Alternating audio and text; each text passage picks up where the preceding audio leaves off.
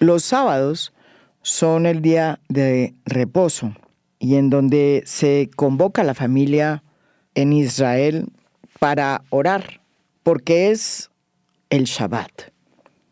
Sin embargo, este Shabbat se convirtió en un día que todos los israelíes van a recordar de aquí en adelante, porque este día fue escogido por Hamás, esta organización militar que propugna por un Estado palestino islamista para realizar un ataque contra el Estado de Israel sin precedentes en la historia de este conflicto.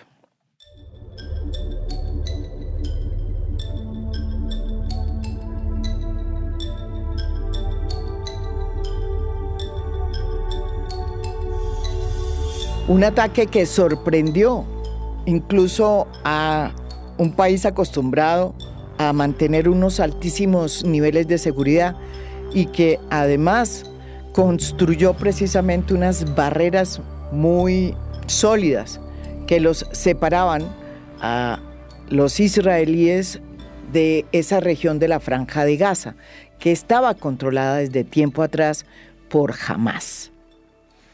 Ese sábado, todas esas aparentes seguridades se cayeron como un castillo de naipes. Varias de estas milicias secuestraron a personas y se las llevaron a la Franja de Gaza. Y todavía no se sabe cuántas son ni quiénes son. Hamás ha hecho saber que esos secuestrados los van a utilizar para obligar al gobierno de Netanyahu, el primer ministro de Israel, a que los intercambie por los prisioneros palestinos, muchos de los cuales son niños que están presos sin ninguna razón ni cargo. La reacción de Israel fue la de bombardear de manera inmediata la Franja de Gaza. Todos vimos esos bombardeos, uno de los cuales acabó con un edificio que se descolgó, como se descolgó el edificio de las Torres Gemelas. Los bombardeos han seguido de manera insistente desde que ocurrió el ataque de milicianos a territorio israelí el sábado pasado. El tono de esta confrontación y de esta respuesta lo dio el ministro de Defensa de Israel, horas después del ataque de Hamás en territorio de Israel. El ministro Yoav Gallant ordenó un asedio y bloqueo total a Gaza y dijo, abre comillas, no habrá electricidad, ni alimentos, ni combustible.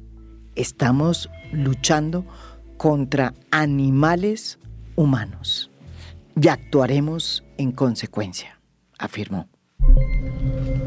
אנחנו מטילים מצור מוחלט על העיר עזה. אין חשמל, אין מזון, אין מים, אין דלק. הכל סגור. אנחנו נלחמים בחיות אדם ואנחנו נוהגים בהתאם. Hamás también escogió hacer este ataque violento contra el suelo israelí, contra el pueblo israelí, cuando se estaba conmemorando los 50 años de la guerra de Yom Kippur, una guerra que también cogió desprevenido a Israel, porque en cuestión de minutos pasó de la absoluta calma a la máxima tensión en 1973. En esa ocasión, Siria y Egipto atacaron por el norte y por el sur, en una ofensiva que pilló a Israel desprevenido y que fue el comienzo de 18 días de guerra, la más traumática para el Estado judío. Aunque Israel no perdió ninguno de los territorios que había anexado en la guerra de 1967, el saldo de muertos de la guerra de Yom Kippur fue de más de 2.600 soldados israelíes. El conflicto marcó a todos y causó una profunda crisis nacional. Algo similar estaba sucediendo en Israel antes de esta incursión violenta y trágica de Hamás en territorio israelí. Había una profunda crisis nacional que tenía dividido a la sociedad israelí, una democracia que se había fundado sobre las bases del progresismo liberal y de figuras o de arquitecturas muy interesantes como el kibutz, que era pues una organización basada en las ideas socialistas. La Israel de hoy es una sociedad profundamente dividida y polarizada entre un ala y una sociedad que sigue peleando por los ideales liberales de una sociedad en la que quepan todos y donde sin distingos de lenguas, ni de etnias, ni de género se pueda convivir, y una derecha cada vez más fuerte, más aliada de la ultraderecha ortodoxa, que en Israel ha venido avanzando y ganando espacio en los últimos tiempos, sobre todo desde que la derecha del Likud ha llegado al poder en Israel. Benjamin Netanyahu ha sido varias veces primer ministro. Su primera llegada al poder fue en 1994 hasta 1999. Luego volvió a ser primer ministro por un largo periodo entre 2009 y 2021. Y en el 2022, es decir, el año pasado, volvió a ganar las elecciones.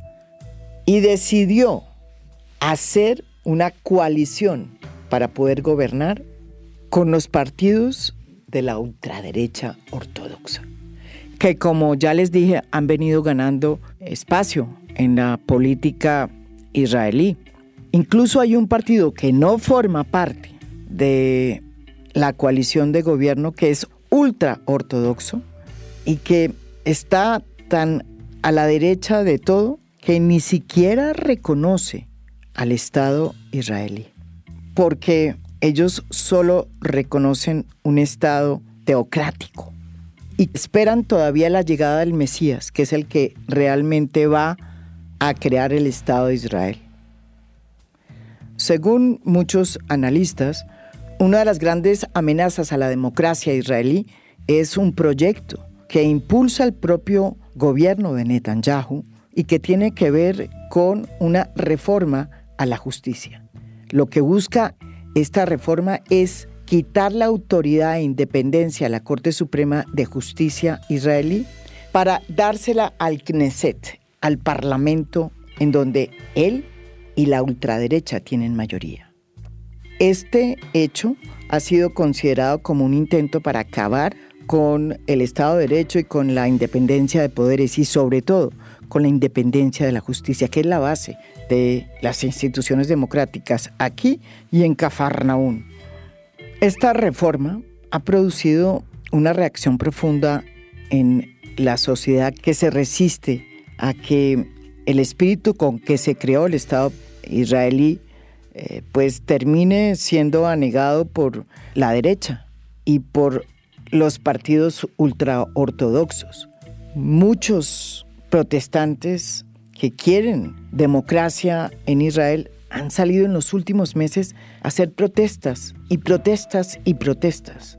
Y en esas circunstancias, en medio de esa crisis nacional tan difícil, se produjo el ataque de Hamás.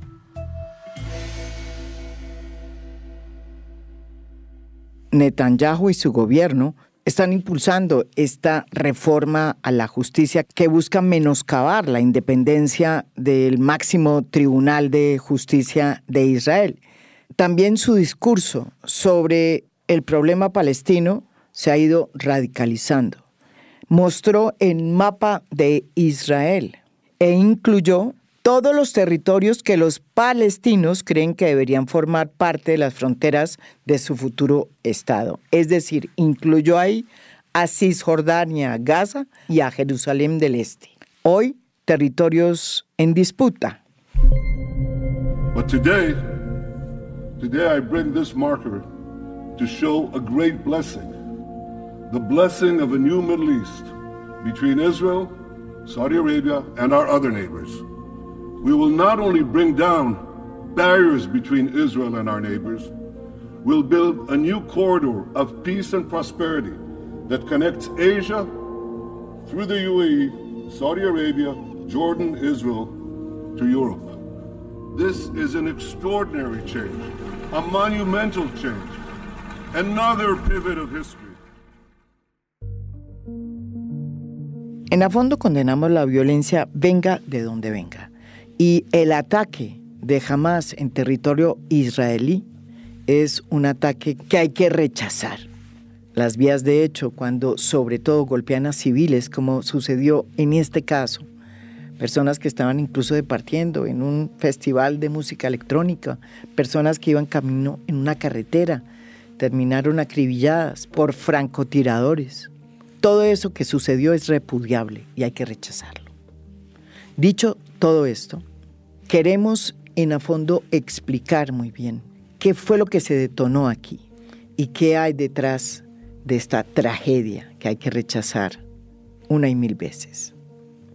Lo primero que hay que decir es que detrás de este acto terrorista violento hay una historia de ocupación por parte del gobierno israelí de una población palestina. Una ocupación que dura desde 1967, cuando Israel decidió incumplir la resolución 181, firmada en la Asamblea General de la ONU, mediante la cual se creó el Estado de Israel y se planteó la necesidad de crear un Estado para Palestina, que todavía los palestinos están esperando. Desde luego nada justifica la violencia, pero sin embargo la historia sirve para entender qué fue lo que sucedió este sábado en Israel. Y todo comenzó en 1947, cuando se firmó en la Asamblea General de la ONU la resolución 181. Tras la Primera Guerra Mundial, el Imperio Británico instituyó en esa zona el mandato británico de Palestina, con el beneplácito incluso de la Sociedad de Naciones, que era la antecesora de lo que después sería la ONU. Y su objetivo era gestionar los territorios que había dejado el Imperio Otomano en estos territorios que hoy están ocupados por Israel, Cisjordania, Gaza y Jordania. Los británicos decidieron abandonar el mandato en 1947, después de la firma del acuerdo, y tanto judíos como árabes palestinos reclamaron el control sobre ese territorio. Para solucionar la disputa, la recién nacida Naciones Unidas estableció lo que se conoció como la Comisión Especial de Palestina, que daría pues unas pautas y una solución para ordenar el conflicto y que sería conocida después como la Resolución 181. Este plan proponía distribuir el territorio dando aproximadamente la mitad a cada parte, a pesar de que los judíos representaban 1/3 de la población y tenían solo un 7% de las tierras. Los árabes, sin embargo, rechazaron el plan e inmediatamente estallaron enfrentamientos entre ellos y los judíos, que empezaron a ocupar pueblos árabes asignados al Estado judío por la ONU. Finalmente, Israel se declaró Estado independiente el 14 de mayo de 1948 y al día siguiente fue atacada por una coalición de países árabes en lo que sería la primera de las guerras árabe-israelíes. Como consecuencia, más de 700,000 palestinos tuvieron que abandonar sus hogares en un éxodo que se conoce en árabe como la Nakba, el desastre. Aquí se escucha este momento en el que la Asamblea de las Naciones Unidas en 1947 vota por la partición de este territorio que estaba bajo el mandato británico. United States, yes. Uruguay, yes. Venezuela, yes. Yemen, no. Yugoslavia, abstain. Está con nosotros Mauricio Jaramillo, que es un profesor experto ya muy conocido en las redes de política internacional, profesor de la Universidad del Rosario. Él nos va a explicar cómo todo lo que ha sucedido en el conflicto entre los israelíes y los palestinos tiene orígenes que resultan muy discutibles, incluida la manera como se lee la famosa resolución 181 de la Asamblea General de las Naciones Unidas, que creó el Estado de Israel. Pues yo creo que hay como dos orígenes ahí que son discutidos y me parece importante como que la gente entienda que acá no hay consensos. Para unos, el conflicto comienza precisamente con la famosa resolución 181 de la Asamblea General de Naciones Unidas y crea el Estado de Israel, y una resolución que el mundo árabe no acepta. Eso hay que decirlo, el mundo árabe lanza una guerra, y para muchos ahí es que empieza cuando Israel gana esa guerra a varios países del mundo árabe, Siria, Líbano, Jordania, Irak, Egipto. A partir de ahí es que muchos consideran que empieza a surgir Israel, es decir, que Israel surge en medio del contexto de la legalidad por esa resolución de Naciones Unidas, pero también en medio del contexto de la guerra. Margarita Cadavid, profesora de la Universidad Militar Nueva Granada, experta también en el Medio Oriente, nos cuenta cómo, para entender por qué se llegó a esta resolución 181 en 1947, acuérdense que estábamos en el fin de la Segunda Guerra Mundial, un momento también trágico, demoledor para el pueblo judío, porque había sido víctima del Holocausto. Casi que 6 millones de judíos habían sido incinerados, asesinados, tratados como animales por la Alemania nazi. Y el mundo en ese momento sentía una deuda profunda con el pueblo judío, que siempre había buscado tener un Estado en esta tierra. Ese era el contexto con el que se hizo la resolución del 181 en las Naciones Unidas. Pero la historia comenzó con la caída del Imperio Otomano a finales del siglo XIX. Como bien lo afirma la profesora Margarita Cadavid. Bueno, la resolución 181 o 181 lo que hace es entregar un territorio para los judíos, y cumpliendo además una declaración, porque a mí me gustaría devolverme a dos antecedentes importantes en este contexto. Uno es que a finales del siglo XIX, las comunidades judías en diferentes lugares de Europa estaban viviendo estallidos de antijudaísmo, estaban viviendo persecuciones, estaban bajo los pogroms en el caso de Rusia, y esto lleva a que Theodor Herzl cree un movimiento que se llama el movimiento sionista. Y esa creación del movimiento sionista empieza a hablar a partir de finales del siglo XIX de la creación de un Estado para los judíos en su patria histórica. Y entonces la patria histórica para ellos es ni siquiera Palestina, sino la tierra de Canaán, que es un poco más amplia, ¿no? Y lo otro es, ese movimiento sionista empieza a patrocinar el regreso de poblaciones judías, de población judía al territorio. La patria histórica es Palestina, que en ese momento era parte del Imperio Otomano, era una provincia dentro del Imperio Otomano.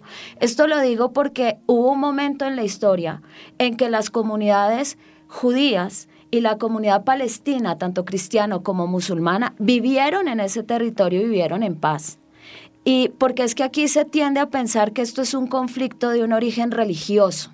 Claro, hay un componente religioso que es de dónde viene la patria la patria histórica, pues viene de la promesa a Abraham. El otro elemento religioso es, por supuesto, Jerusalén. Pero aquí no hay un conflicto porque unos sean judíos y otros sean musulmanes. Esto tiene que ver con la tierra, y yo aquí me atrevo a generar otra responsabilidad que a veces se nos olvida, y es la de británica. Porque Gran Bretaña, en medio de la Primera Guerra Mundial, cuando se estanca esa Primera Guerra Mundial, una de las cosas a la que van a jugar ambos bandos, porque Alemania lo hace con la población irlandesa en Irlanda del Norte, empiezan a azuzar nacionalismos para debilitar internamente a su enemigo. Y Gran Bretaña va a hacer lo mismo con la población árabe dentro del Imperio Otomano. Y le prometen al jerife de la Meca en ese momento una república árabe. Pero eso es 1916, va el señor Lawrence de Arabia y hace esta promesa, pide la revolución árabe en contra del Imperio Otomano, y luego viene en 1917 la famosísima declaración Balfour del ministro de Relaciones Exteriores británico, que dice que Su Majestad el Rey está de acuerdo con la creación de un hogar judío en Palestina. Y cuando se acaba la Primera Guerra Mundial, pues los británicos simplemente no van a poder cumplir esta promesa. Y no la van a poder cumplir, entre otras cosas, porque ellos habían firmado los acuerdos Sykes-Picot entre el representante de Gran Bretaña y el representante de Francia, repartiéndose el Medio Oriente. Y no podían dar una república árabe en Siria y Líbano, porque esa parte le correspondía a los franceses, y tampoco podían darle el hogar judío en Palestina a los judíos, porque si le daban el hogar judío en Palestina, se echaban encima a la población árabe, y ya tenían además ellos el control sobre lo que era la Mesopotamia, porque ellos cogieron Irak. Ellos cogieron Irak y cogieron una parte importantísima donde ya había petróleo, aunque no quiero reducirlo solamente a esto, y estaba Mosul. Entonces ellos no podían incumplir las promesas. De hecho, una de las cosas que hicieron, que me parece una de las cosas que también trae muchos problemas hoy, es que le dijeron a los dos hijos del señor jerife de la Meca: venga, señor Hussein, usted lo ponemos en Transjordania a que gobierne ahí, y esa es la dinastía hachemita que todavía está en el poder. Ellos vivían en Meca, en Arabia Saudita. Y al otro, al señor Faisal, le dije: venga, cálmese, acabe con esta revolución acá en Siria y lo llevamos a que gobierne Irak. Se traen a unos gobernantes que les convienen a ellos, que son gobiernos títeres. ¿Y qué hizo Israel? Que no existía. ¿Qué hizo la población? Pues la población empieza a presionar para que les cumplan la promesa, y se crea la Haganá, y se crean muchos grupos de autodefensa, digamos esto entre unas comillas muy grandes, claro, que empiezan a luchar contra los británicos para que les cumplan la promesa. Y entonces viene la Segunda Guerra Mundial y las cosas tampoco mejoran, mucho menos para los judíos, que son víctimas del Holocausto. Esta tragedia inenarrable, una crueldad histórica impresionante, marcada por el odio, que termina en la muerte de casi 7 millones de judíos incinerados en los hornos crematorios de los diferentes campos de concentración que se hacen desde la mitad de la guerra en diferentes lugares de Europa, en donde Alemania llegó a tener el dominio.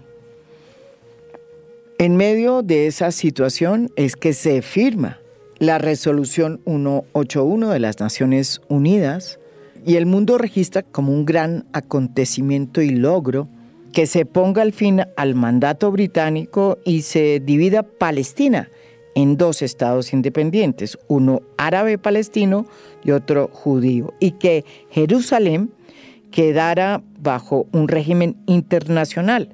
Eso se previó como una opción intermedia mientras se solucionaban los problemas inherentes a la creación de 2 estados y se llegaba a alguna conclusión. Se estableció que Jerusalén debía quedar bajo el mando internacional. Según esta historia, que está escrita por la memoria de las Naciones Unidas, uno de los 2 estados previstos proclamó su independencia en 1948, que fue el Estado de Israel.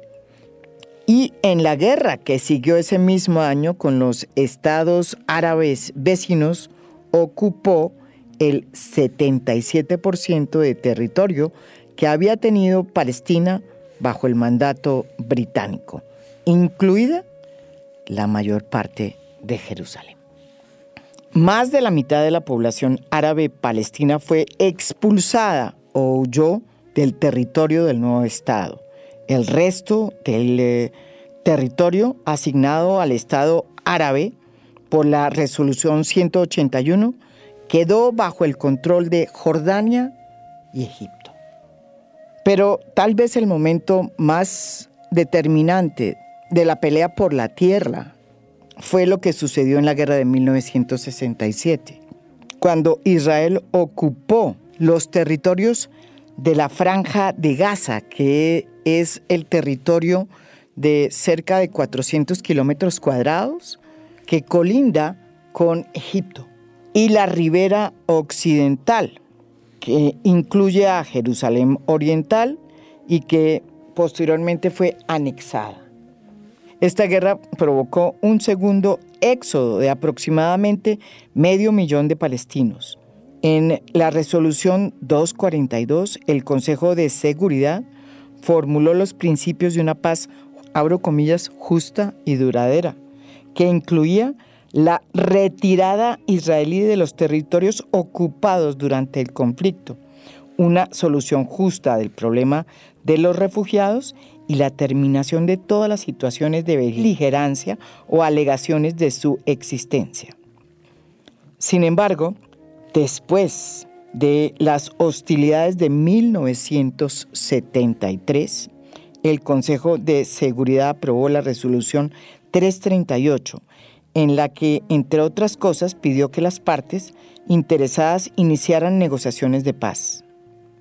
Mauricio Jaramillo, el profesor Jaramillo, nos explica cuál fue el impacto que tuvo esta anexión de un territorio que eventualmente había sido acordado para que terminara en manos de los palestinos.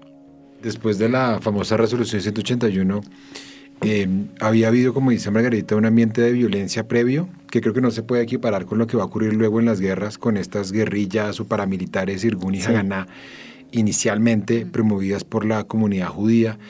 Y a partir de eso surge, creo que, un patrón de guerra entre estados.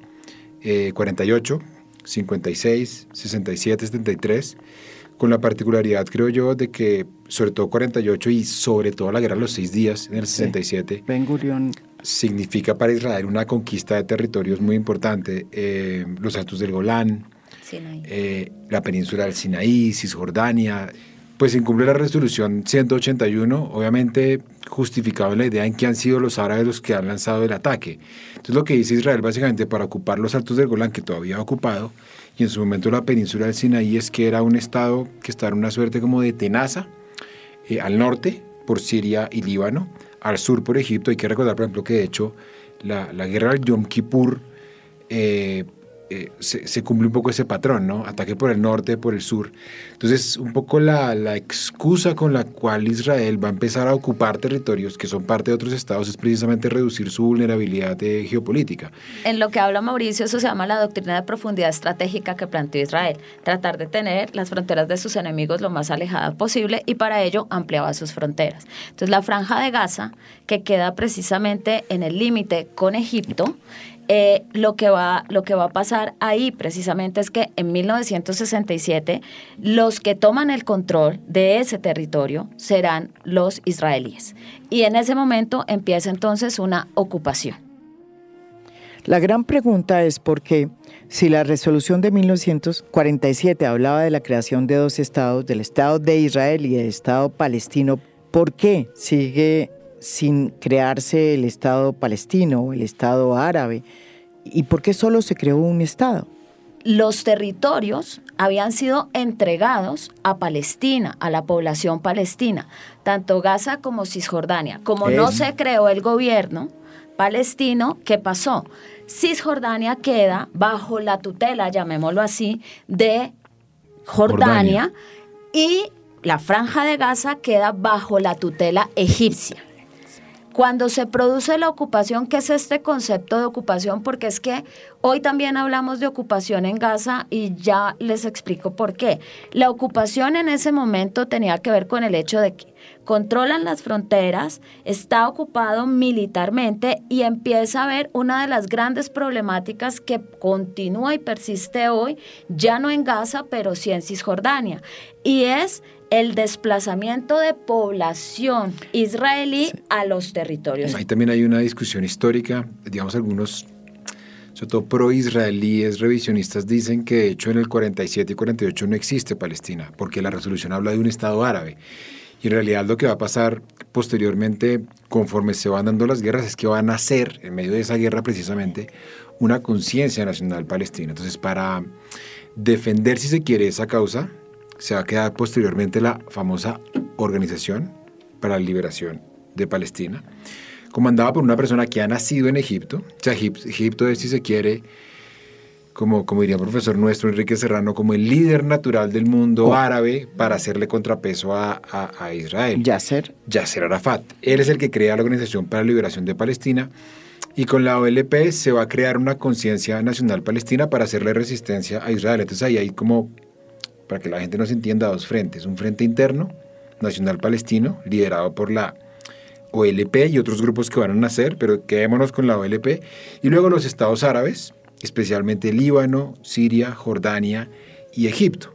Ahí, a partir de los 60, en esa guerra, es que se crea, creo yo, una suerte de identidad palestina que en el 47 y 48, por obvias razones, no podía existir y se denominaba más bien Estado árabe. Otra de las grandes interrogantes que hay en este conflicto y en esta región es saber cuándo fue que los judíos y los palestinos dejaron de vivir de manera conjunta. Yo lo pregunto porque yo he ido a Israel y siempre vi que había una mezcla de el mundo occidental con el mundo árabe. Y cada vez siento que hay menos mezcla y que eso era posible precisamente en un estado como el de Israel. Jerusalén, por ejemplo, era precisamente hace unos 10, 15 años, una ciudad que era el encuentro de varios mundos, de varias culturas, de varias miradas, civilizaciones. Estaba el mundo árabe, estaba el mundo cristiano y los judíos. Hoy es una ciudad cada vez más reacia a mantener esos espacios de convivencia. Y la pregunta es, ¿qué fue lo que pasó? ¿Qué fue lo que se rompió? ¿Y por qué bajo el Imperio Otomano, por ejemplo, pudieron vivir sin ningún problema en esa tierra judíos y palestinos durante mucho tiempo? Margarita Cadavid nos explica qué pasó o a dónde fue a parar ese espíritu multiétnico, plurirreligioso que siempre había dominado la región, en la que siempre convivieron, por lo menos hasta la llegada de los turcos, judíos y palestinos. Pues básicamente, como gran parte del Imperio Otomano estaba poblado, el Imperio Otomano se caracterizó por ser un imperio multiétnico, plurirreligioso además, que respetó siempre, hasta la llegada de los jóvenes turcos, sí, esas diferencias, pero claro, nosotros pensamos hoy en Palestina como un territorio, los territorios palestinos y el Estado de Israel, pero en realidad en ese territorio coexistía la población de manera, digamos, vivían juntos. Es decir, aquí no había una disputa porque además, claro, nosotros decimos que con el movimiento sionista empezaron a llegar más judíos, sobre todo aquellos que estaban siendo perseguidos, por ejemplo, los judíos rusos, que estaban siendo perseguidos en el Imperio ruso.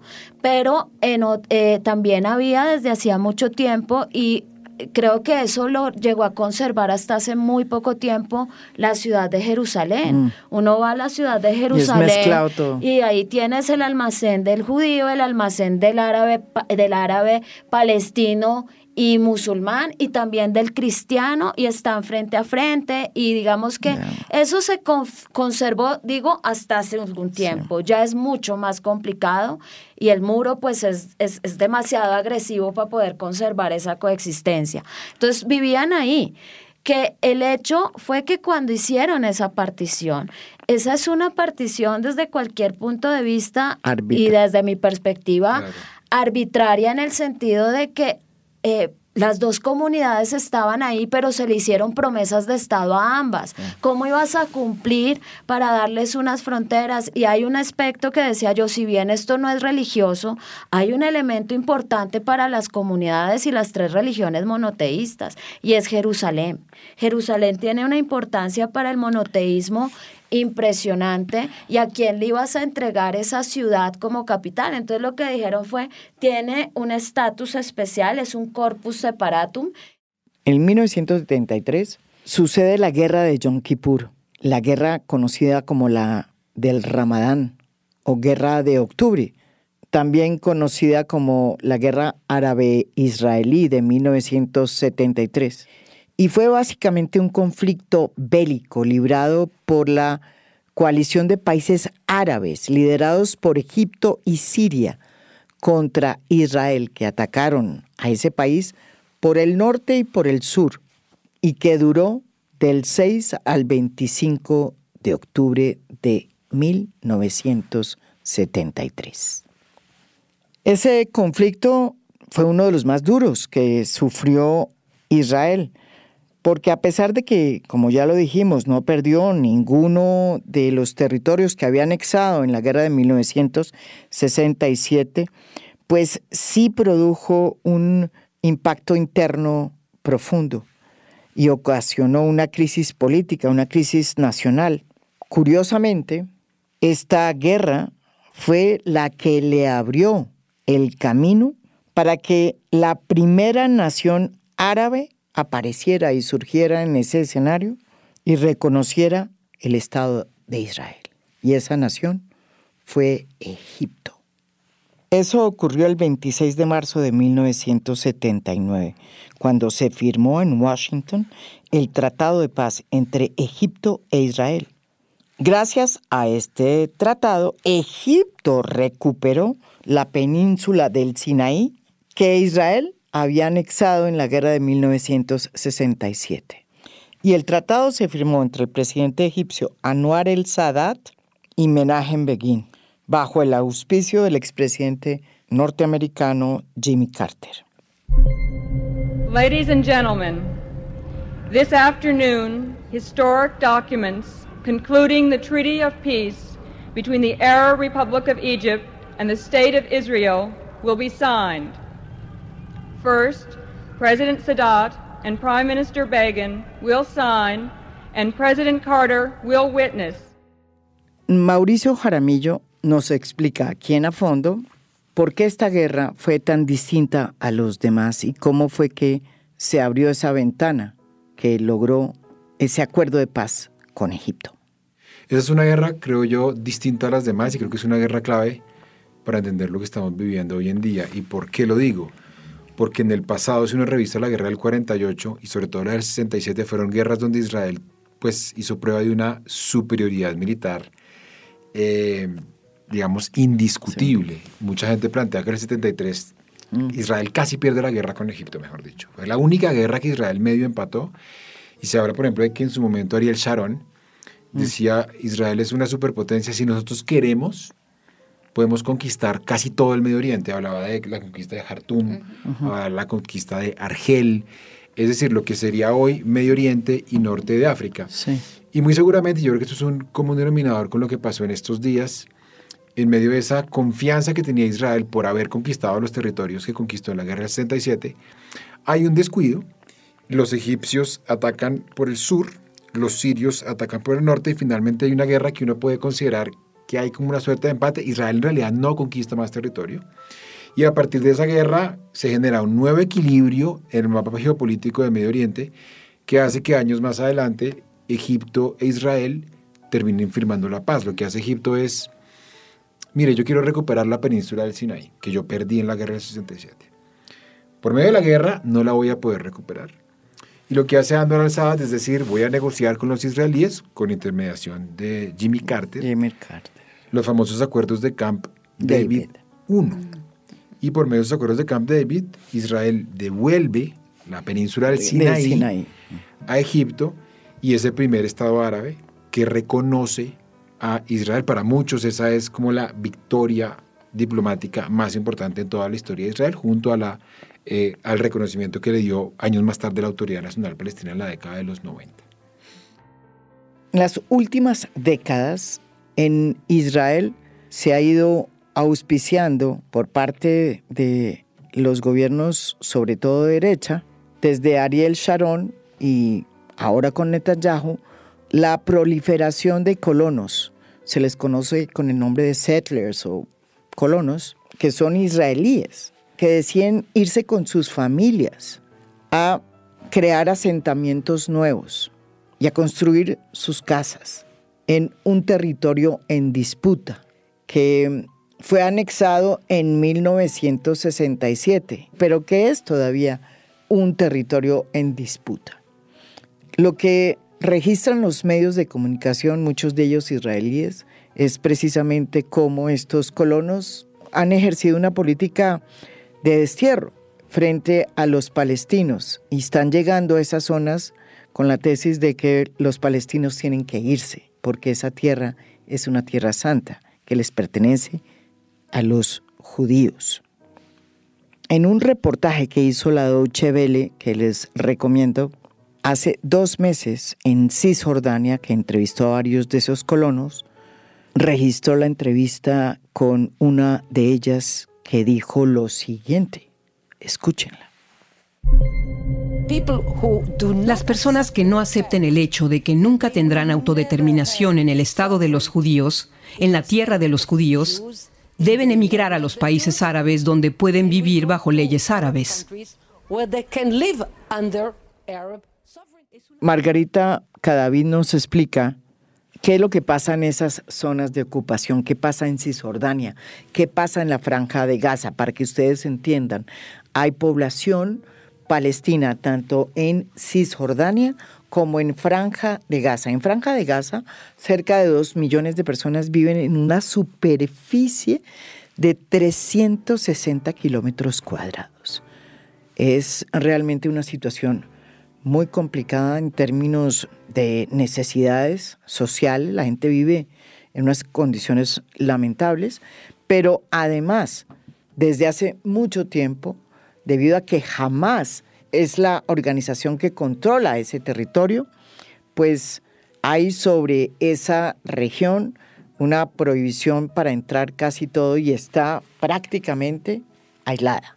Sí, en realidad las zonas de ocupación son uno de los principales problemas porque además genera un desequilibrio poblacional. ¿En qué sentido? Muchos, durante todas estas guerras que hemos mencionado, lo que ha habido más son refugiados palestinos. Y de hecho son refugiados que Jordania tiene refugiados, Siria tiene refugiados, Irak, todos los países vecinos han recibido refugiados palestinos. Cuando se llevan a cabo las conversaciones de paz, ese es uno de los puntos donde Israel siempre dice que el regreso de los refugiados no. Y una de las grandes discusiones es quién es un refugiado, ¿no? Quienes fueron desplazados verdaderamente por la guerra y a quienes en medio de la guerra se les dijo, vengan, salgan de sus casas y después van a poder regresar, como si eso funcionara así, ¿no? Como si fuera tan fácil. Entonces, ¿por qué digo esto?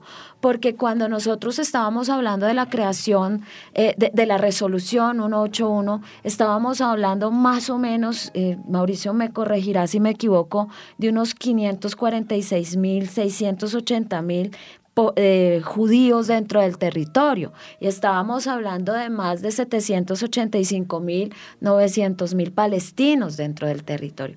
Hoy si uno ve las cifras ya esto se ha revertido completamente. Entonces, ¿qué empieza a suceder? Lo primero es los territorios palestinos ya no solamente tienen la ocupación militar y el control, salvo aquellos que Oslo le entrega directamente al control de la Autoridad Nacional Palestina, pero hay que decirlo, Israel se sigue reservando el derecho de intervenir militarmente sobre esos territorios. Esas son las denominadas zonas A.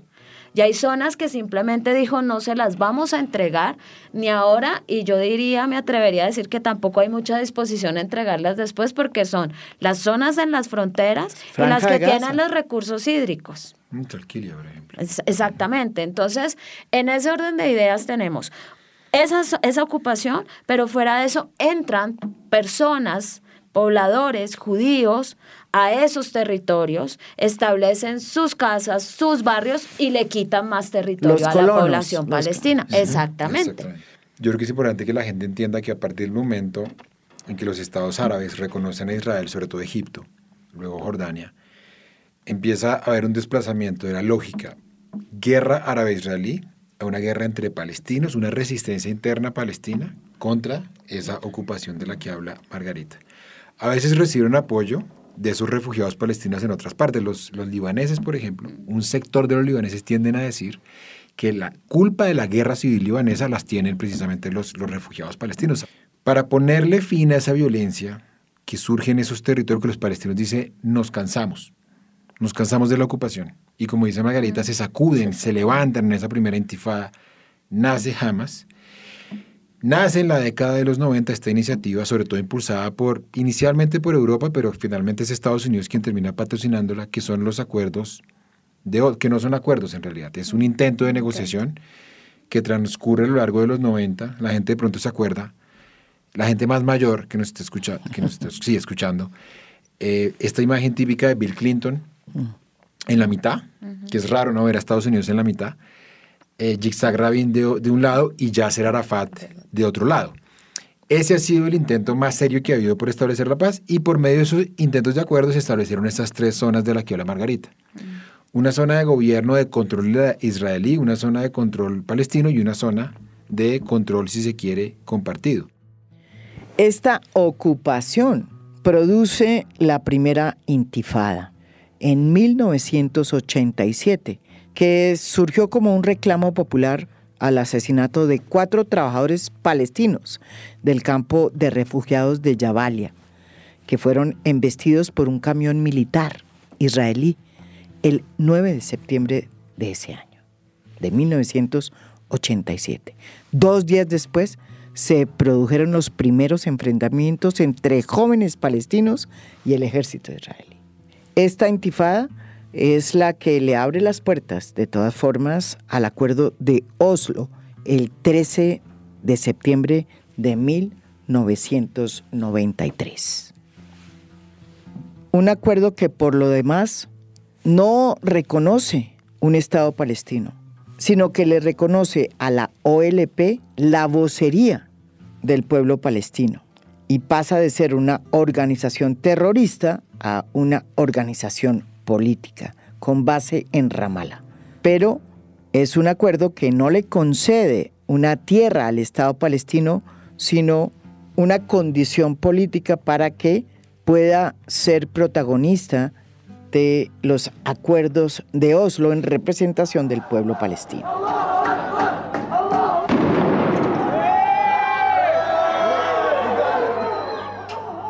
La segunda intifada se produjo el 24 de febrero del 2005.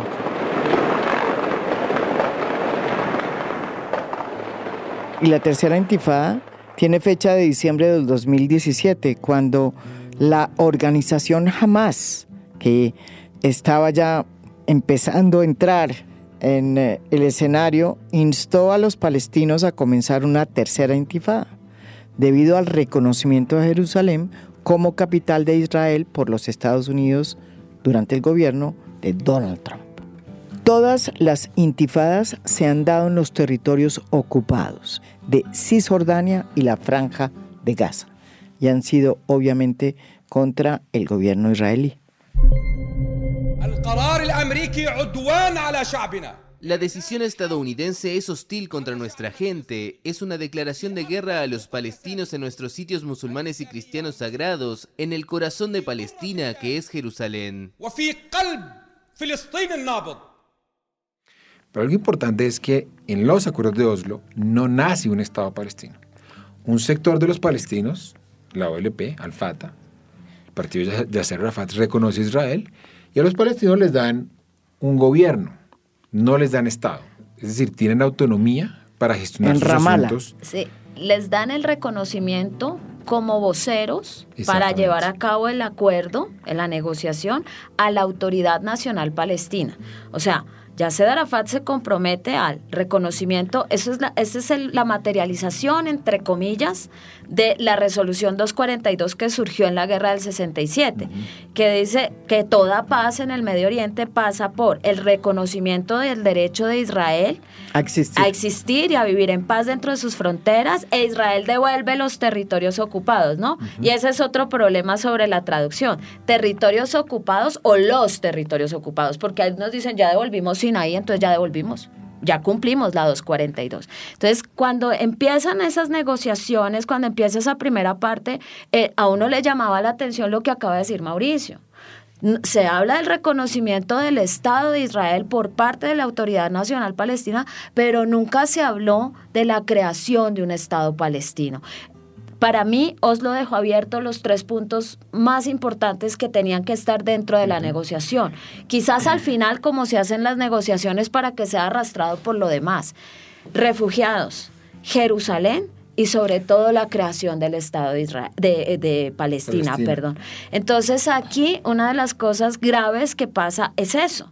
No se crea el Estado, y se les da unos niveles de autonomía de gobierno y se dice a 5 años empezamos a desocupar, digámoslo de esa manera, empezamos a sacar esas zonas de ocupación. Por eso en Gaza salen en el 2005 8.000 judíos de los territorios que habían ocupado ya esas colonias. Pero lo que nadie dice es que salieron 8.000 judíos de Gaza, pero entraron 2.500 por Cisjordania. Aunque muchos sostienen que el conflicto entre los israelíes y los palestinos es un conflicto por la tierra, hay quienes sostienen que también es un conflicto religioso, porque de por medio está Jerusalén, una ciudad que es el epicentro de la conjunción de muchísimas religiones, de la judía, desde luego, de la católica también, y del mundo musulmán. ¿Cuál es el peso que tiene Jerusalén y su carga religiosa en todo este conflicto? Lo explica Mauricio Jaramillo. Yo tengo la postura de que lo de Jerusalén es menos grave de lo que parece ser, ¿sí? Básicamente por 2 razones. En primer lugar, porque yo creo que eso va a terminar, si es que hay paz, en una administración compartida. Obviamente hay factores, yo estoy de acuerdo con Margarita, esto no es un conflicto religioso, pero obviamente la interpretación religiosa puede llegar a exacerbar. Si no estoy mal, a comienzos de los 80, Israel define a Jerusalén como, capital eterna e indivisible.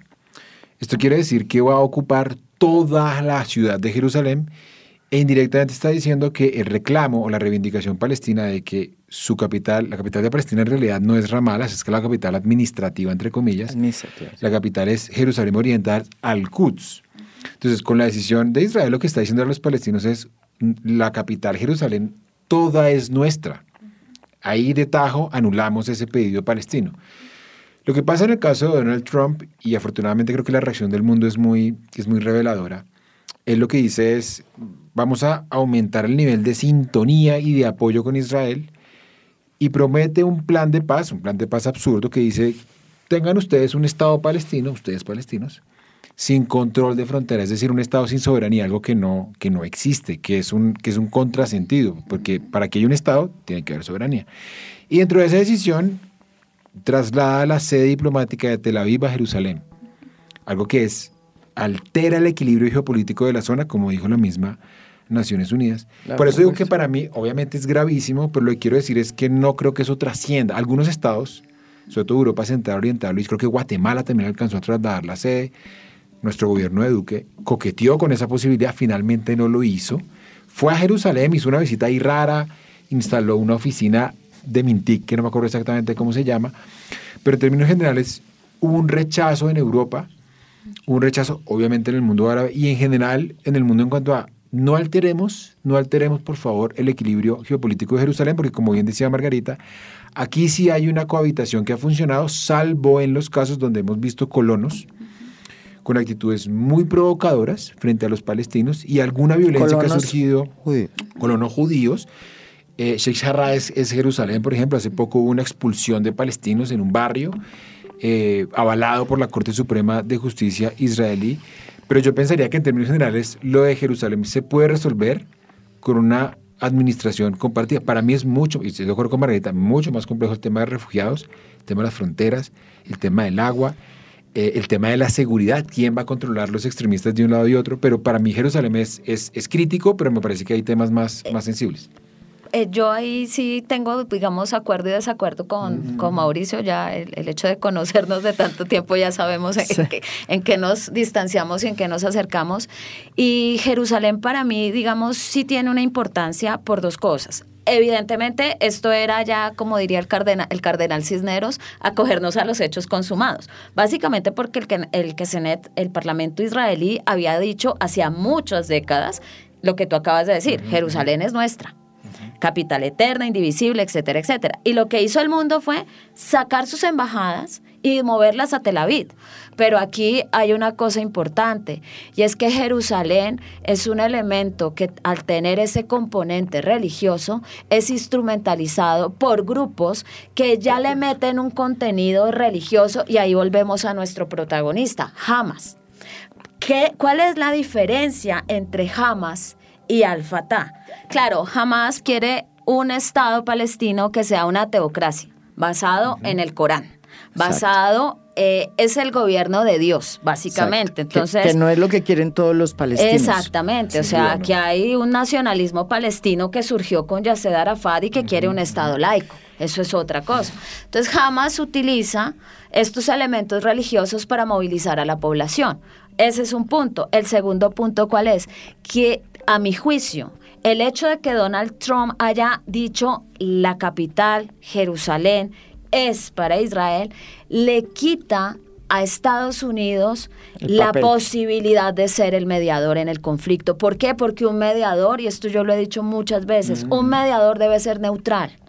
Y un mediador es neutral en la medida en que no favorece a ninguna de las partes. Entonces, a mí me parece que esa acción de Donald Trump le hizo perder credibilidad, y aquí no solamente es decir, aquí yo creo que está de acuerdo inclusive Mahmoud Abbas, o sea, de cómo vamos a sentarnos a negociar tranquilos con Estados Unidos mediando si es que usted le acaba de decir a Israel que tenga la capital.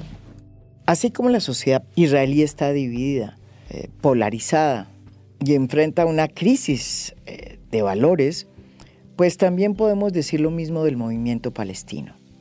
Inicialmente se había logrado una unificación bajo la sombrilla de la OLP cuando se firmó precisamente los acuerdos de Oslo. Cuando finalmente, después de muchas luchas, la OLP es reconocida como un grupo político y representante en las negociaciones del pueblo palestino, y se le concede por ese acuerdo la posibilidad de formar gobierno y de ejecutar actos de gobierno a pesar de que no se le concede un territorio soberano.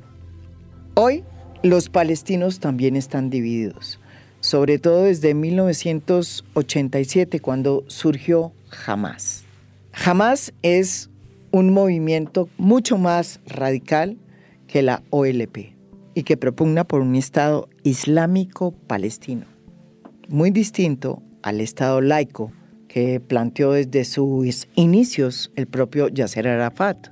Mientras la autoridad palestina ha sido concentrada en Ramallah y tiene un control sobre cierta parte de Cisjordania donde viven palestinos, Hamas se ha concentrado en dominar la región de la Franja de Gaza, que desde hace mucho, precisamente porque está Hamas ahí, ha sido objeto de bloqueos, de cortes de luz, y prácticamente es una parte de los territorios ocupados que está completamente aislada.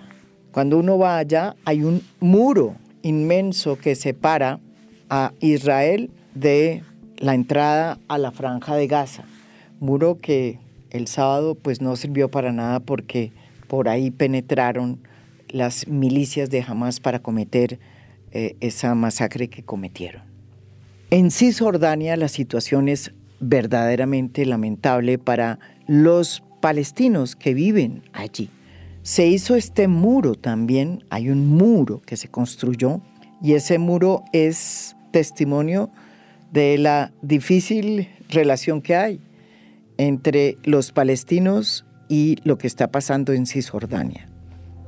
La gran pregunta que hay hoy es si Hamás, con este acto terrorista que cometió contra el Estado de Israel, va a tomar la vocería de mucha gente que siente que el gobierno de Ramallah ha ido abandonando en términos de políticas y de planteamientos y que se ha ido como aburguesando, si se quiere decir, en su gobierno y que no los representa ya.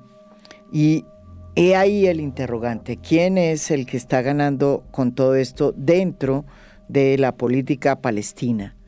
Esto va a significar un ascenso de la audiencia en el mundo palestino de Hamás, o si Ramallah va a reaccionar y va a proponer unas políticas que estén de alguna manera solucionando los problemas más serios que tienen los palestinos hoy en los territorios ocupados. Aquí nos analiza esta dicotomía, esta dualidad, el profesor Mauricio Jaramillo. Los palestinos van a tener una dualidad por lo siguiente. 1974, la Asamblea General de Naciones Unidas dice: ustedes no tienen Estado, pero usted, señor OLP, va a ser el vocero legítimo del pueblo palestino. Entonces le vamos a dar en la Asamblea General de Naciones Unidas un asiento con su respectiva banderita, con su visor. Usted puede hablar, pero usted no va a tener voto. Entonces le van a dar un estatus de beligerancia a los palestinos en la que se legitima y digamos que abandonan un poco la condición de terroristas. La OLP va a tener el monopolio de la vocería palestina desde el 74 hasta que surge esta famosa intifada en los acuerdos de Oslo. ¿Quién va a negociar con Israel? Pues venga, señores de la OLP, que se van a convertir en al-Fatah. Ahí se van a sumar otros movimientos como el Frente Popular para la Liberación de Palestina, más cercano al marxismo, y hasta ahí no hay problema. Ahí están los palestinos detrás. Pero cuando negocian Oslo, surgen o habían ya surgido los de Hamás, y Hamás va a decir: nosotros no estamos de acuerdo con negociar con Israel, nosotros queremos destruir a Israel, nosotros creemos en la gran Palestina, es decir, una Palestina que ocupe todo el territorio. Y con posterioridad a Oslo, ya ha surgido la Autoridad Nacional Palestina, se organizan unas elecciones palestinas. Y en esas elecciones palestinas, a pesar de que Hamás no reconoce los acuerdos de Oslo, Hamás participa y, oh sorpresa, gana las elecciones. Cuando las gana, pues Ismail Haniyeh, que es el líder de Hamás, dice: bueno, yo tengo que ser primer ministro, porque yo tengo el número de escaños suficientes para. Y lo que dice la comunidad internacional, como siempre hipócrita, es: pues nosotros le dijimos a los palestinos que ustedes podían votar por quienes quisieran, pero por la gente de Hamás no. Entonces empieza un boicot, empieza un aislamiento. Dice: si Hamás va a formar un gobierno, congelamos todo el dinero. Y Palestina básicamente es una indigente en el sistema internacional que depende 100% de lo que le puedan entregar. Entonces, que a ti te digan: si tú te posicionas como primera ministra, María Jimena, no te voy a entregar un peso. Eso a los palestinos les empezó a dividir. Sobre todo Gaza, que requería más ayuda, porque Gaza vive unas condiciones más duras que las de Cisjordania. El hecho de que Ramallah esté en Cisjordania ayuda porque la mayoría de los recursos entran por ahí. En Gaza era mucho recurso de ONG. Exacto. Israel se había deshecho, había sacado colonos, estaba un poco a su suerte. Y en medio de esa disputa surge una mini guerra fratricida entre estas dos facciones. Y Hamás se va a tomar por la fuerza Gaza y va a decir: señores, ustedes de la OLP no son los únicos que pueden hablar, que tienen la vocería exclusiva del pueblo palestino. Y desde 2007 tenemos esta bicefalía, esta Palestina con dos cabezas. En Cisjordania, el gobierno de al-Fatah, que es el partido político de la OLP, de Mahmoud Abbas, Ahmed Corey, y en Gaza el gobierno de Hamás con Ismail Haniyeh. Quien perpetró el ataque de estos días fue Hamás. Yo creo que la posición de Abbas es muy ambigua, no es de apoyo expreso a Hamás, pero es un poco, esto es el resultado de la ocupación, de la humillación, de las agresiones, etc. Entonces, eso para explicar un poco esa bicefalía palestina. Esta radicalización del pueblo palestino tiene una razón, que yo creo que hay que detenerse en ella y analizarla sin pasiones, porque tiene que ver con muchas de las cosas que se firmaron desde 1947 y luego en la Guerra del 67 y luego en la Guerra del 73 y luego en los acuerdos de Oslo, los de Camp David, porque muchas de las cosas que se firmaron allí no se cumplieron y no se le cumplieron al pueblo palestino. Así lo explica Margarita Cadavid. Yo creo que sí, yo me atrevería a decir que sí, que hay una, digamos, hay una sensación en la población, sobre todo en la población palestina, de ambas partes, tanto de Gaza como de Cisjordania, pero sobre todo en este caso voy a referirme a la de Cisjordania. ¿Por qué? Porque es como firmamos Oslo, reconocimos al Estado y ¿qué hemos obtenido realmente? Esa es una, digamos, es una pregunta, y es una pregunta que yo supongo, aquí sí, que debe surgir en el día a día, cuando yo me senté, firmé un acuerdo, quise una negociación, pero tengo que someterme a los checkpoints, tengo que someterme a un muro de hormigón que separa Cisjordania de Israel. Sí. Y es que es Ramala, pero es también Nablus, pero es también Belén, pero es también Hebrón. Y entonces hay gente que su vida diaria, que su trabajo está al otro lado, en Israel. Y si un día amanecemos y dicen, no, mire, la frontera hoy está cerrada, usted no puede llegar a su lugar de trabajo. Si el militar quiere bajarlo y no dejarlo pasar, por el checkpoint no lo deja pasar. Entonces yo creo que sí hay una pregunta sobre, porque es que todos hablamos de una ocupación militar, pero ¿qué es realmente vivir en una ocupación? Es eso, es que en realidad uno dice, Gaza es supremamente crítico, porque en Gaza no hay posibilidad de movilidad. Y entonces uno dice, bueno, en Cisjordania sí, pero es que cuando uno visita este lugar uno se da cuenta que dice zonas A, zonas B y zonas C. Y le dicen a la gente, si usted es israelí va a pasar a esta zona A que está bajo el control de la Autoridad Nacional Palestina, está prohibido y es peligroso. Pero además no hay caminos que los conecten, pero además las familias quedaron separadas por el muro. Entonces yo creo que sí hay una pregunta que es vigente y es del día a día en Cisjordania, y es ¿qué obtuvimos? Y eso genera un sentimiento de frustración, que yo quiero ser enfática también en esto. No se justifica la violencia. La muerte de civiles en ningún caso puede ser ni justificada, ni puede uno cogerla como bandera, pero se explica las vías de hecho para ellos como la única salida que les queda. La violencia directa es el resultado de dos violencias más profundas, que es la violencia estructural y la violencia cultural. La una se ejerce por negación de necesidades básicas a la población y la otra se ejerce a través de los discursos donde ese otro se convierte en un enemigo satanizado. Entonces, esta violencia directa es el resultado de dos violencias más y es el reflejo de todo este tiempo que vuelvo y repito, yo no quiero justificar aquí la muerte de nadie.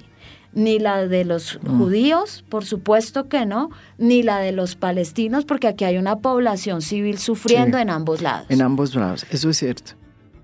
Pero vamos entonces a lo que pasa también en la sociedad israelí, que también está atravesando por una de las crisis más difíciles y complicadas de su historia.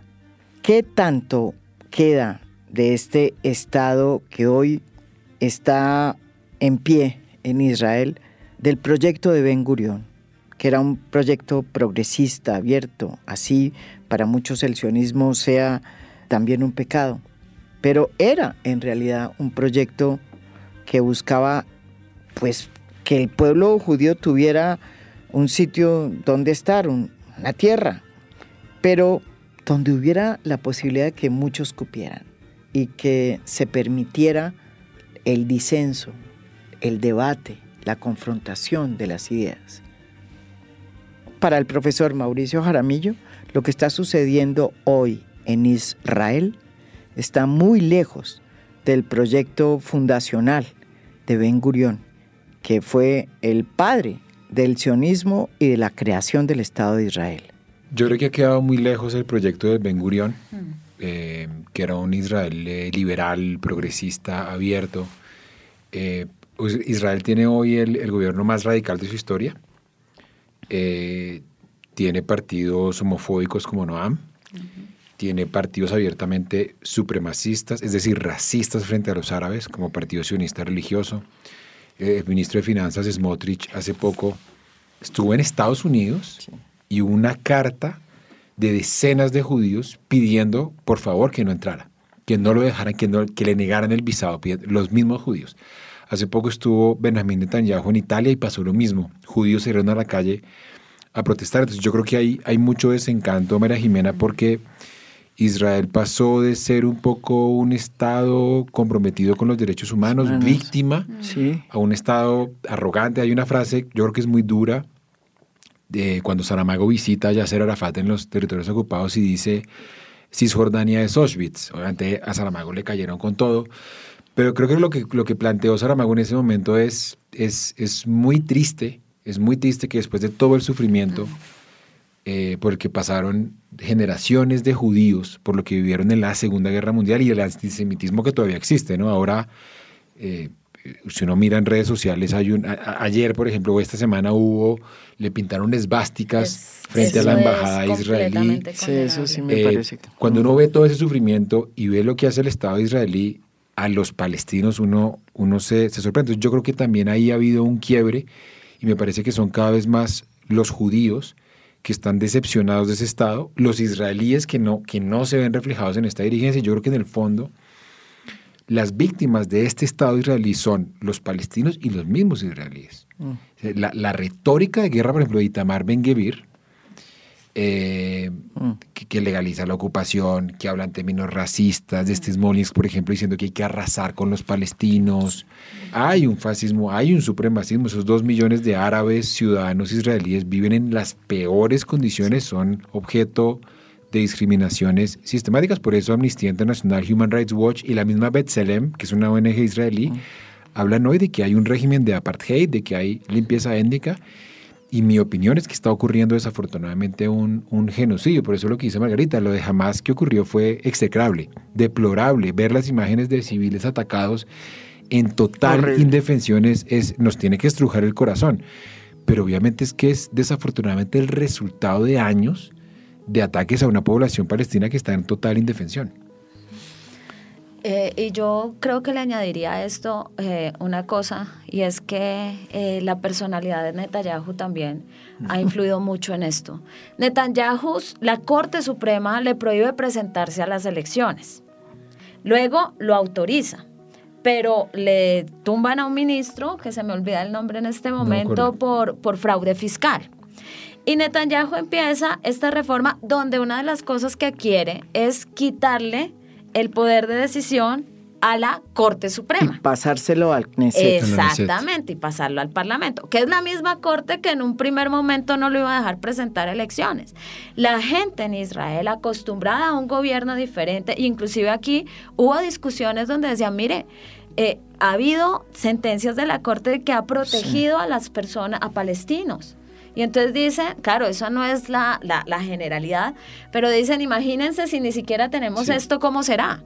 Entonces mucha gente sale a protestar, sale a pedir esto, y miren ustedes una cosa, con los ataques de Hamas, ese gobierno de ultraderecha, ese gobierno que tenía una oposición muy grande en las calles, se legitimó, porque cuando se trata de la seguridad es una cosa que toca unas fibras muy sensibles por obvias razones en Israel y en la gente en Israel.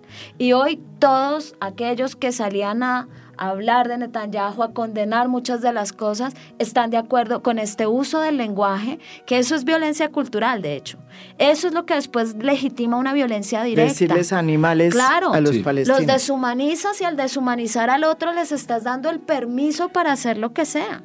y decir que como entonces los van a tratar como animales, y aquí ni siquiera hay una separación entre Hamas y los gazatíes, es que no son lo mismo, es que no podemos tratar a niños que ni siquiera toman esa decisión de atacar o no atacar y quitarles el agua, aunque bueno, cuando dicen los vamos a dejar sin agua, sin comida, sin luz, eso ya pasaba. El 4% de la población gazatí tiene acceso a agua potable, no hay agua.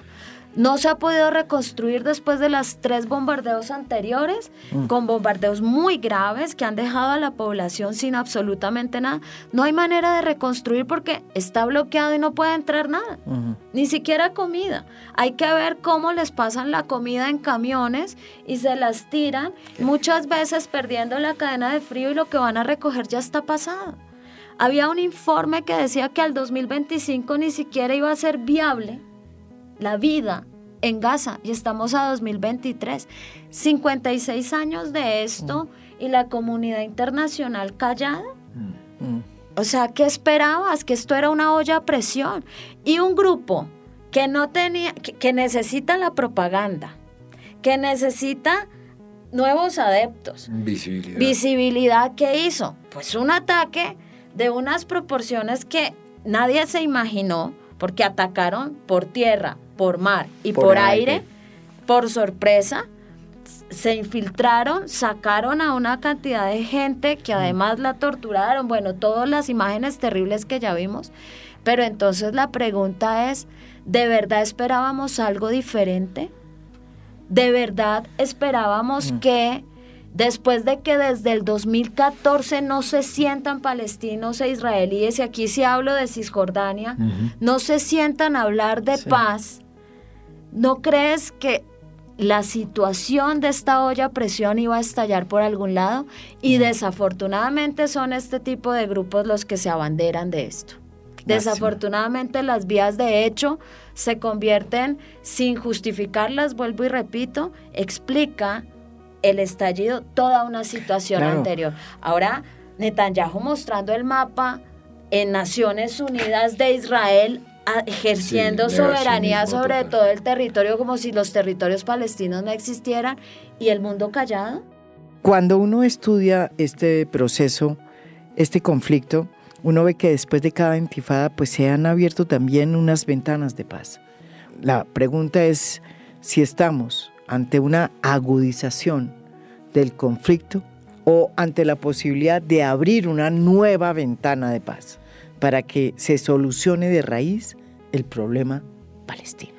La respuesta a este interrogante nos la da aquí en A Fondo Mauricio Jaramillo. Yo sí pensaría, basándome en lo que pasó en la primera intifada, generalmente cuando se toca a fondo, se está más cerca de salir de alguna manera, y yo lo que veo es que hay un impacto en la sociedad internacional. Yo creo que hay mucha gente que no había entendido, que no se había interesado, y yo lo que creo es que van a empezar a salir los árabes a la calle a pedirle al Estado egipcio, al Estado saudí, a los Emiratos Árabes, a Qatar, que asuman una postura, no de guerra, yo creo que la gente sabe que no se van a meter, pero que le empiecen a exigir a Israel respeto por la vida de los palestinos, y en la medida de lo posible un esquema de Marruecos, que acaba de restablecer relaciones diplomáticas con los israelíes. Entonces, yo incluso pensaría que en estados de Occidente, de eso ya está pasando, ya en Estados Unidos están empezando a salir comunidades a pedir. Entonces, yo creo que para Israel, claro, Margarita tiene razón, en este momento le está pidiendo a Netanyahu un acto de guerra, pero yo creo que la lectura internacional no le va a dar a Israel para hacer un acto de guerra como el que pretenden las autoridades. Y en este clima, creo yo, en el que van a empezar a sumarse voces, yo no descartaría que haya un proceso de paz, fíjense. Ahora, la pregunta es si van a incluir a Hamas o no en esa mesa. Por eso decía yo que es una lástima que tenga que pasar algo así para que se vuelva a tocar el tema y tengamos que sentarnos. Es decir, que los niveles de violencia lleguen a tal punto que digamos hay que negociar. Ahora, hay dos cosas que yo añadiría a lo que dice Mauricio. Lo de hay que separar la política del Estado de la opinión pública, que yo digo la opinión pública es eso a lo que uno se adhiere y nadie le pidió ni firmó contrato, ¿no? La población árabe es muy sensible con la causa palestina, aunque los gobiernos ya no utilizan la causa palestina, porque yo sí tengo que decirlo, y esa es una crítica, han utilizado históricamente la causa palestina para ganar réditos políticos. Yo no siento que haya habido una verdadera voluntad para que el conflicto se solucione. Desde el 2020, más o menos 4 o 5 países estableciendo relaciones con Israel, y estábamos a puertas, que yo creo que esa es la jugada de Hamas también, estábamos a puertas de que Arabia Saudí, que ha sido elemental para la causa palestina por términos de recursos, estábamos a esto de que Arabia Saudí firmara un acuerdo mediado por los Estados Unidos con Israel. Y viene Hamas y hace eso. Yo creo que obviamente eso se va a firmar, pero ahora tienen que retrasarlo. La gente en Yemen está en las calles, la gente en Jordania está en las calles, la gente en el Líbano está en las calles. Entonces, claro, aquí hay una presión de la opinión pública donde estos gobiernos también. Pero va a pasar eso en Qatar, en todas partes. En Dubái, en todo eso. En la comunidad árabe, incluso musulmana, yo creo que va a haber manifestaciones. Y el otro punto que me interesaría como resaltar aquí es la comunidad internacional tiene una posición muy particular, ¿no? Cuando pasan estos ataques de Hamas, todo el mundo sale y dice, apoyamos al Estado de Israel, la legítima defensa. Yo siempre digo, los principios del derecho internacional me dicen que yo tengo derecho a la legítima defensa. De hecho, eso no es un principio, está establecido así. O sea, es básico para un Estado tener derecho a la legítima defensa. Pero la legítima defensa debe ser proporcional. Y lo que siempre muestra Israel es una desproporcionalidad en la respuesta, sobre todo porque estamos hablando de una población hacinada en 365 kilómetros. 48% de esos 2 millones de personas están en campos de refugiados, donde si tú bombardeas, necesariamente vas a cargar contra la población civil. Y no puedes discriminar. Y eso a largo plazo, ¿qué genera? A largo plazo sí empieza la gente a decir, venga, ¿cuántos niños muertos? ¿Cuánta gente está sufriendo? Ya los hospitales están sin luz. Y esa es una carga moral que no estoy tan segura que vayan a soportar tanto tiempo. Entonces yo creo que vamos a tener 2 semanas muy duras de respuesta y yo creo que en 2 semanas podremos ver el escenario hacia dónde nos lleva y yo creo que sí, el camino es abrir una negociación. El asunto es qué va a pasar con Hamas. Porque es que es visto como grupo terrorista y no se negocia con terroristas. Eso decían de la OLP es lo que hace 30 años. Habría que darle... No, claro, y todo terrorista después es el premio Nobel de Paz, porque claro, es que el terrorista depende de los ojos de quién. En la guerra y en operaciones tan truculentas y terroristas como la que acaba de ser Hamas, siempre hay ganadores y perdedores. Así es la guerra. Cuando la política le da paso a las armas, pues los que menos se imagina uno terminan ganando. Para Mauricio Jaramillo, uno de los grandes perdedores va a ser Al-Fatah, es decir, la Autoridad Nacional Palestina, porque va a perder espacio frente a un Hamas cada vez más posicionado. Pero también sostiene que Netanyahu va a tener que pagar el hecho de haber permitido este ataque. Hoy la popularidad de Hamas yo creo que debe estar por las nubes. Sí. En los territorios ocupados. Y eso va a ser muy difícil. Por eso digo, la gran perdedora es Al-Fatah. El fracaso de Abbas es terrible. De Mahmoud Abbas, sí. Aquí hay 2 ganadores. Perdieron ese monopolio. Hamas y Netanyahu. Y Netanyahu, obviamente. Y el perdedor es Pero Al-Fatah. Netanyahu, de todas maneras, acuérdate, él es el responsable de la peor derrota. Sí, eso se lo van a cobrar. Y se lo van a cobrar toda la vida. Sí. Pero por eso la respuesta tiene que ser contundente y yo creo que por eso ha sido... Sí, pero no van a poder... Ayer, por ejemplo, en un debate alguien decía, ¿se van a arrepentir los de Hamas? Yo decía, no se van a arrepentir. No se van a arrepentir. Yo creo que jamás logró su objetivo. Ya, propaganda, pasó a la historia. No. Es muy... El batacazo fue muy duro. Muy duro. Y va a ser muy difícil para este gobierno de Israel deshacerse de una humillación, pase lo que pase. Lo que pasa es que venganza. Por eso decía yo que hay que tener en cuenta la respuesta a corto plazo, que es la que nos lleva a esto, y ya a largo plazo, cuando se bajen las aguas, los ánimos, es donde vamos a empezar a ver cuál es el escenario que nos queda. Ahora la respuesta va a ser violencia, de parte y parte además. Esto es A Fondo. Mi nombre es María Jimena Duzán.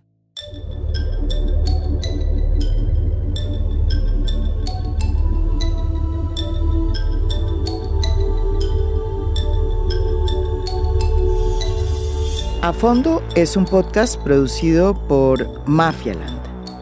Producción general, Lucy Moreno. Postproducción de audio, Daniel Chávez. Música original del maestro Óscar Acevedo. Nos pueden escuchar también en mi canal de YouTube. Gracias por escuchar. Soy María Jimena Duzán.